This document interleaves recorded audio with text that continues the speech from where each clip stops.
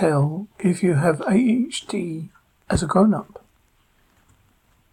Carelessness and lack of attention to detail. Always starting new tasks before finishing old ones. Poor organizational skills. Inability to focus or prioritize. Continually losing or misplacing things. Forgetfulness. Restlessness and edginess. Difficulty keeping quiet and speaking out of turn. Blunting at responses, often interrupting others.